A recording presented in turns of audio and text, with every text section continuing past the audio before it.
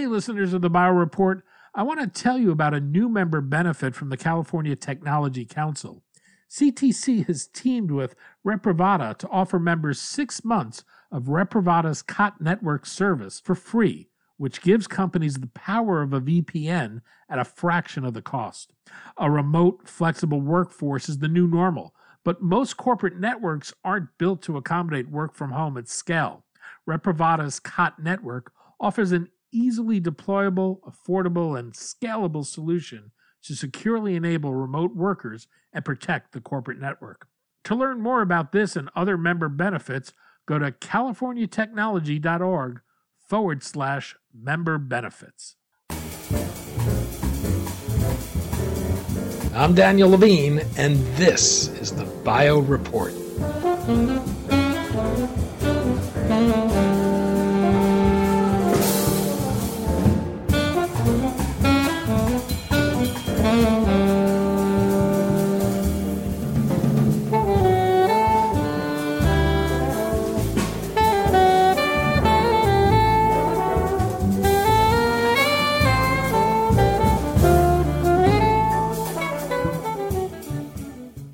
The emergence of immunotherapies has represented a powerful addition to the cancer arsenal, but frequently they fail to deliver benefits to patients. Understanding what therapies will benefit which patients remains a challenge because of the complexity of the immune system. Immunai is applying artificial intelligence to map the immune system and understand its complexities at a granular level to better understand its role in health and disease.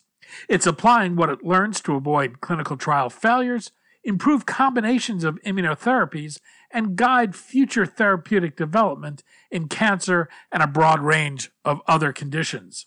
We spoke to Danny Wells, scientific founder of Immunai, about the company's effort to map the immune system, the challenges in doing so, and how this has the potential to improve drug development.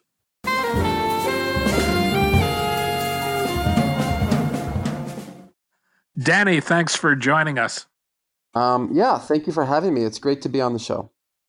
We're going to talk about Immunai, its efforts to map the immune system, and how it has the potential to improve drug discovery and development. I want to start, though, with some work you and the other founders had done around immune checkpoint inhibitors. What was that work, and what did it show? So this was a collaboration that we undertook with collaborators at Stanford, including Ansu Satpathy, who's a scientific co-founder of Immunai and professor at Stanford, as well as Howard Chang. And we had patients who were on a trial. These patients had basal cell carcinoma, BCC, and were being treated with pembrolizumab, which is an anti-PD-1 inhibitor. And very uniquely, very distinctly, we had a chance to collect samples from these patients before and after they were treated.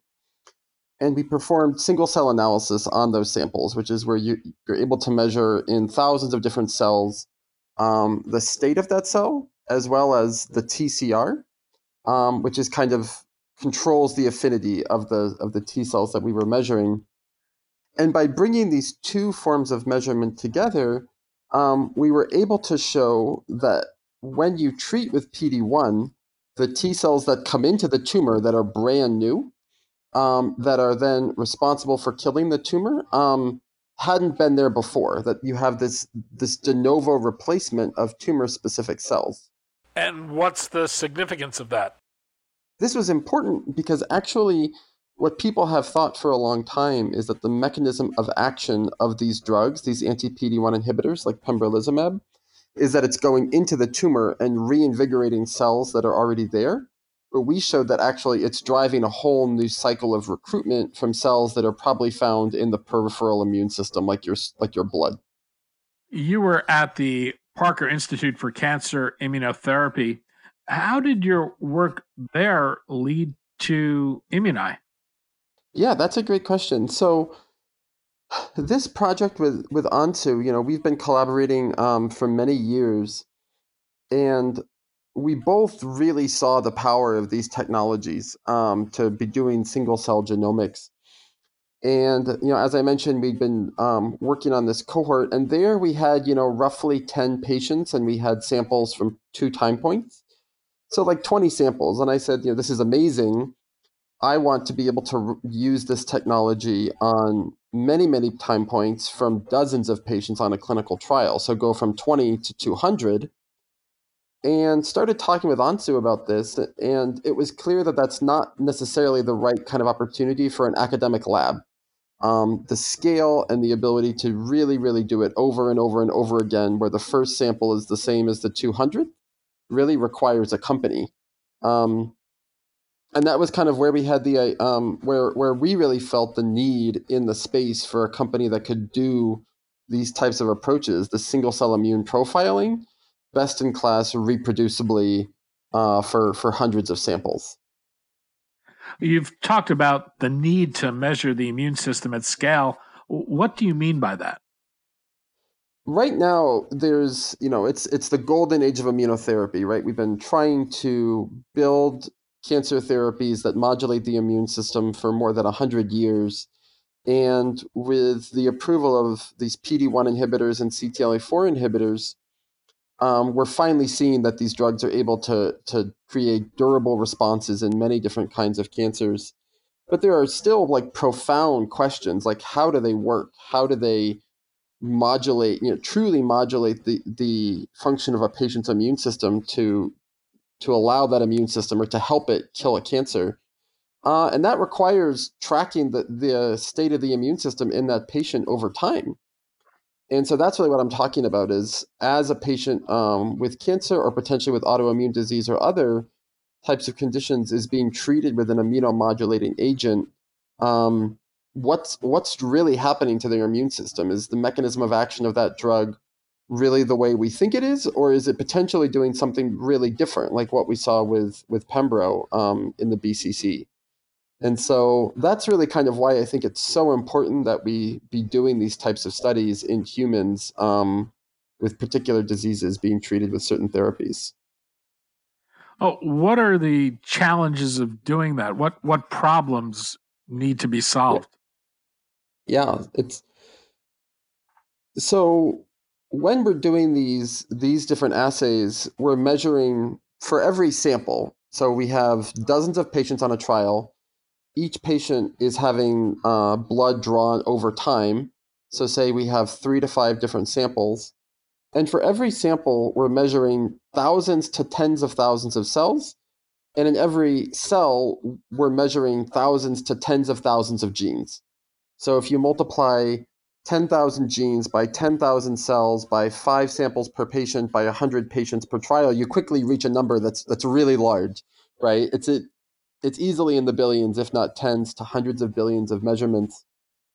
That kind of scale is really monumentous. Being able to handle all of that data and being able to kind of keep it all in sync, and to remove batch effects so that because the lab tech left a sample on the counter for 6 hours versus 8 hours, that doesn't totally throw off these very delicate measurements of these genes that we're measuring. So that's these are all the moving pieces that we're thinking about as we try to scale these types of approaches. Do you see the role of Immunai in the discovery phase, or are there other parts in the development of a drug where this technology has a role? I really see this platform as kind of being able to be used everywhere. I mean, I'm very biased. I'm kind of a zealot when it comes to single cell genomics, but the first place where we see real true potential is in the translational space. Lots of companies, biopharma, biotech companies, have a molecular asset that they've done some characterization in cell culture or potentially mice, but we know that humans will respond differently, and humans will respond really heterogeneously. And so being able to really understand the extent of the variation between people in how that particular asset or drug is modulating their immune system is tremendously important to a pharma company to understand, what's the variability of that drug, and also to help find biomarkers to identify the mechanism of action truly of that drug, because it could be different between mice and humans. But I do see it being really useful as you go into the preclinical and the discovery phase as well, as you're trying to test lots and lots of different drugs to really find, precisely the immune features that you want, and yeah, to be able to measure that kind of with really high granularity. As we enter this age of precision medicine, it would seem it would have utility as a clinical tool. Would it help Yep. determine a patient's response to a therapy or how to optimize therapies for patients? Yep. Absolutely. Yes, exactly. You're totally right. So I think precision medicine kind of historically, it's been a lot of tests that are based on the state of a patient's tumor. So precision medicine for cancer, let's say, requires doing molecular profiling of a patient's tumor. And these are really important tools, and they've led to important advances. But now we're seeing for immunotherapy that the drug is not just working at the site of the tumor, it's working in their peripheral immune system as well. And there are some approaches potentially emerging to look at that, but I would say there's still a lot of work to be done to understand what do we need to measure to really understand, to be able to predict, is a patient going to respond to a therapy? Once they're on it, to predict, are they responding the way we think? Is it potential that they're going to get tox? Is it likely that the therapy they're going to develop resistance? I mean, these are all really critical questions where we can be leveraging these types of platform single cell profiling approaches to be tracking and monitoring these patients over time to figure these things out. Well, walk me through the process today, how you work with a drug developer. How do take me from start to finish? Do companies send you samples or We really think of ourselves or want to be a collaboration partner for companies who are developing drugs in the immunotherapy and the autoimmune space. And so, um, to start, we would likely be introduced to a researcher at a particular company. Potentially, it's at a conference, or because they saw a paper that one of us put out. And we would first start with just talking with them. What are your questions? What are the real questions that you want to get after? We don't want to just, there's so much genomic data that's just generated without a purpose. Like, let's just run sequencing on it. We don't want to do that, right? We want to really define sharp, well-defined questions that maybe we work on together that we know our assay can help answer, and they know that if we find the answer to, will help move their program forward. So if we're able to get those questions, then yes, for Immunai, it's a vertically integrated end-to-end platform for single-cell profiling. And so the researcher at the partner company would send us samples. It's typically peripheral blood samples, so isolated immune cells from peripheral blood, although there's other types of samples we can work with as well. And then we kind of run our whole suite on it, single-cell genomic profiling, surface proteome profiling for T cells and B cells, TCR and BCR sequencing, and then pushing all of that generated sequencing data kind of into our bioinformatics set of pipelines where we're running kind of our both public and proprietary bioinformatics tools, and eventually into our machine learning suite to clean up all the data, remove batch effects, etc. And then once all the data is done, it's been pushed through all of these pipelines. Data scientists and computational biologists at Immunai will partner with the scientists at these pharma companies at the pharma partner to really make sure that we're able to bring it home all the way to their question. I've been working in translational medicine as a computational biologist for a long time, and my perspective is that it's not enough to just deliver data. You want to deliver insight, right? You want to really deliver something that they say, yes, aha, this lets me help. This lets me figure out the next drug to combine with my molecule, or this tells me that I shouldn't combine this drug that I was thinking about with my molecule, or it helps me understand this subset of patients who are developing resistance that we want to help find a treatment for. So we're really trying to drive to the aha moment with the data that we generate in collaboration with our partners. well, the process returns a tremendous amount of data. I think I read somewhere that a vial of data a vial of blood generates a terabyte of data. What is the end product to the customer? Is it raw data? Is it some actionable information? What does the customer actually get that they can act on? It's some subset of all of the above based on the relationship with the customer and kind of what we've talked about. That could include raw data, it could include process data, um, and it also could include insights. So it could, we have a really exceptional team of computational biologists and data scientists who are working on this data in partnership. And so it could be that one of the deliverables is partnering in the analysis here and really helping drive it home to a piece of insight.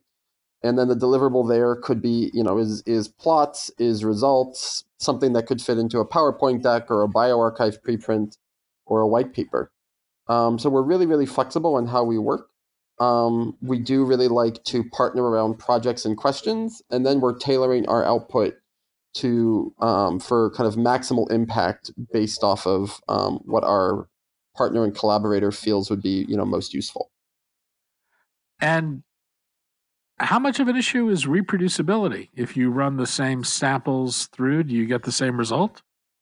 Yeah.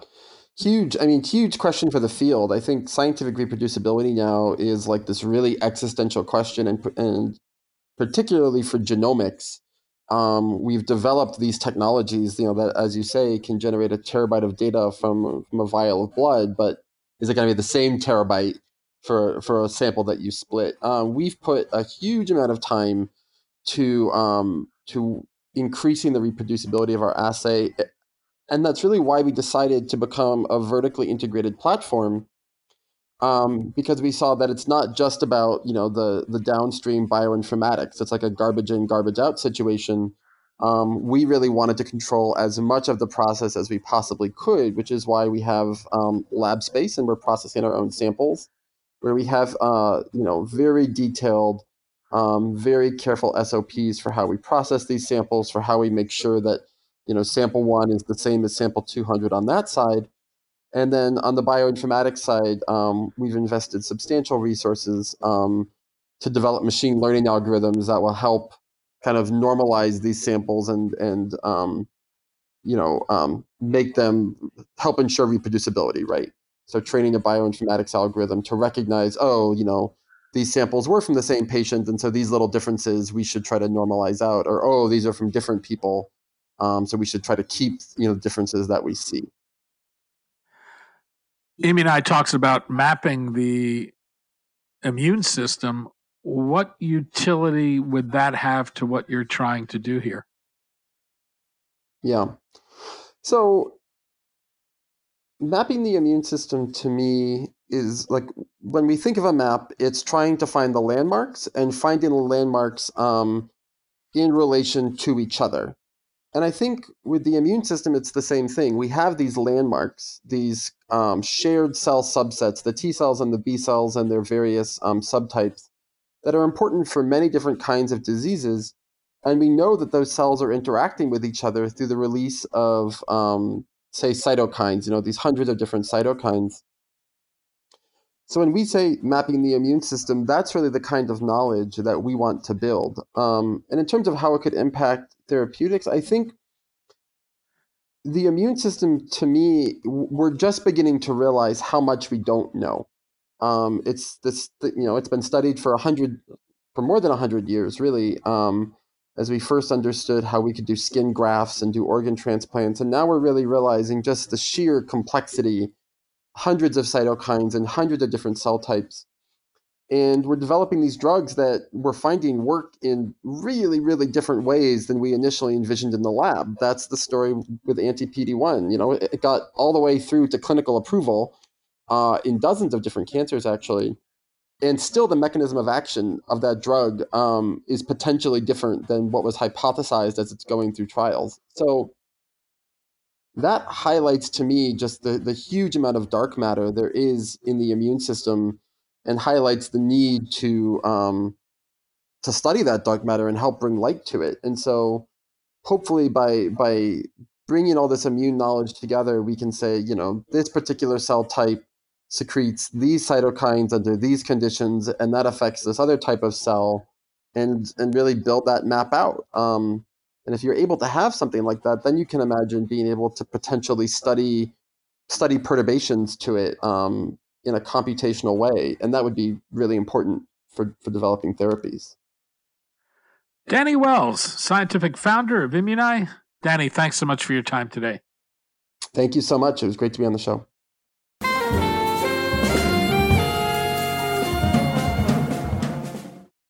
Thanks for listening. The Bio Report is a production of the Levine Media Group.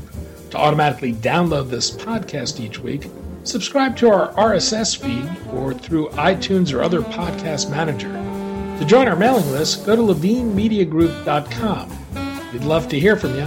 If you want to drop us a line or are interested in sponsoring this podcast, send email to danny@levinemediagroup.com.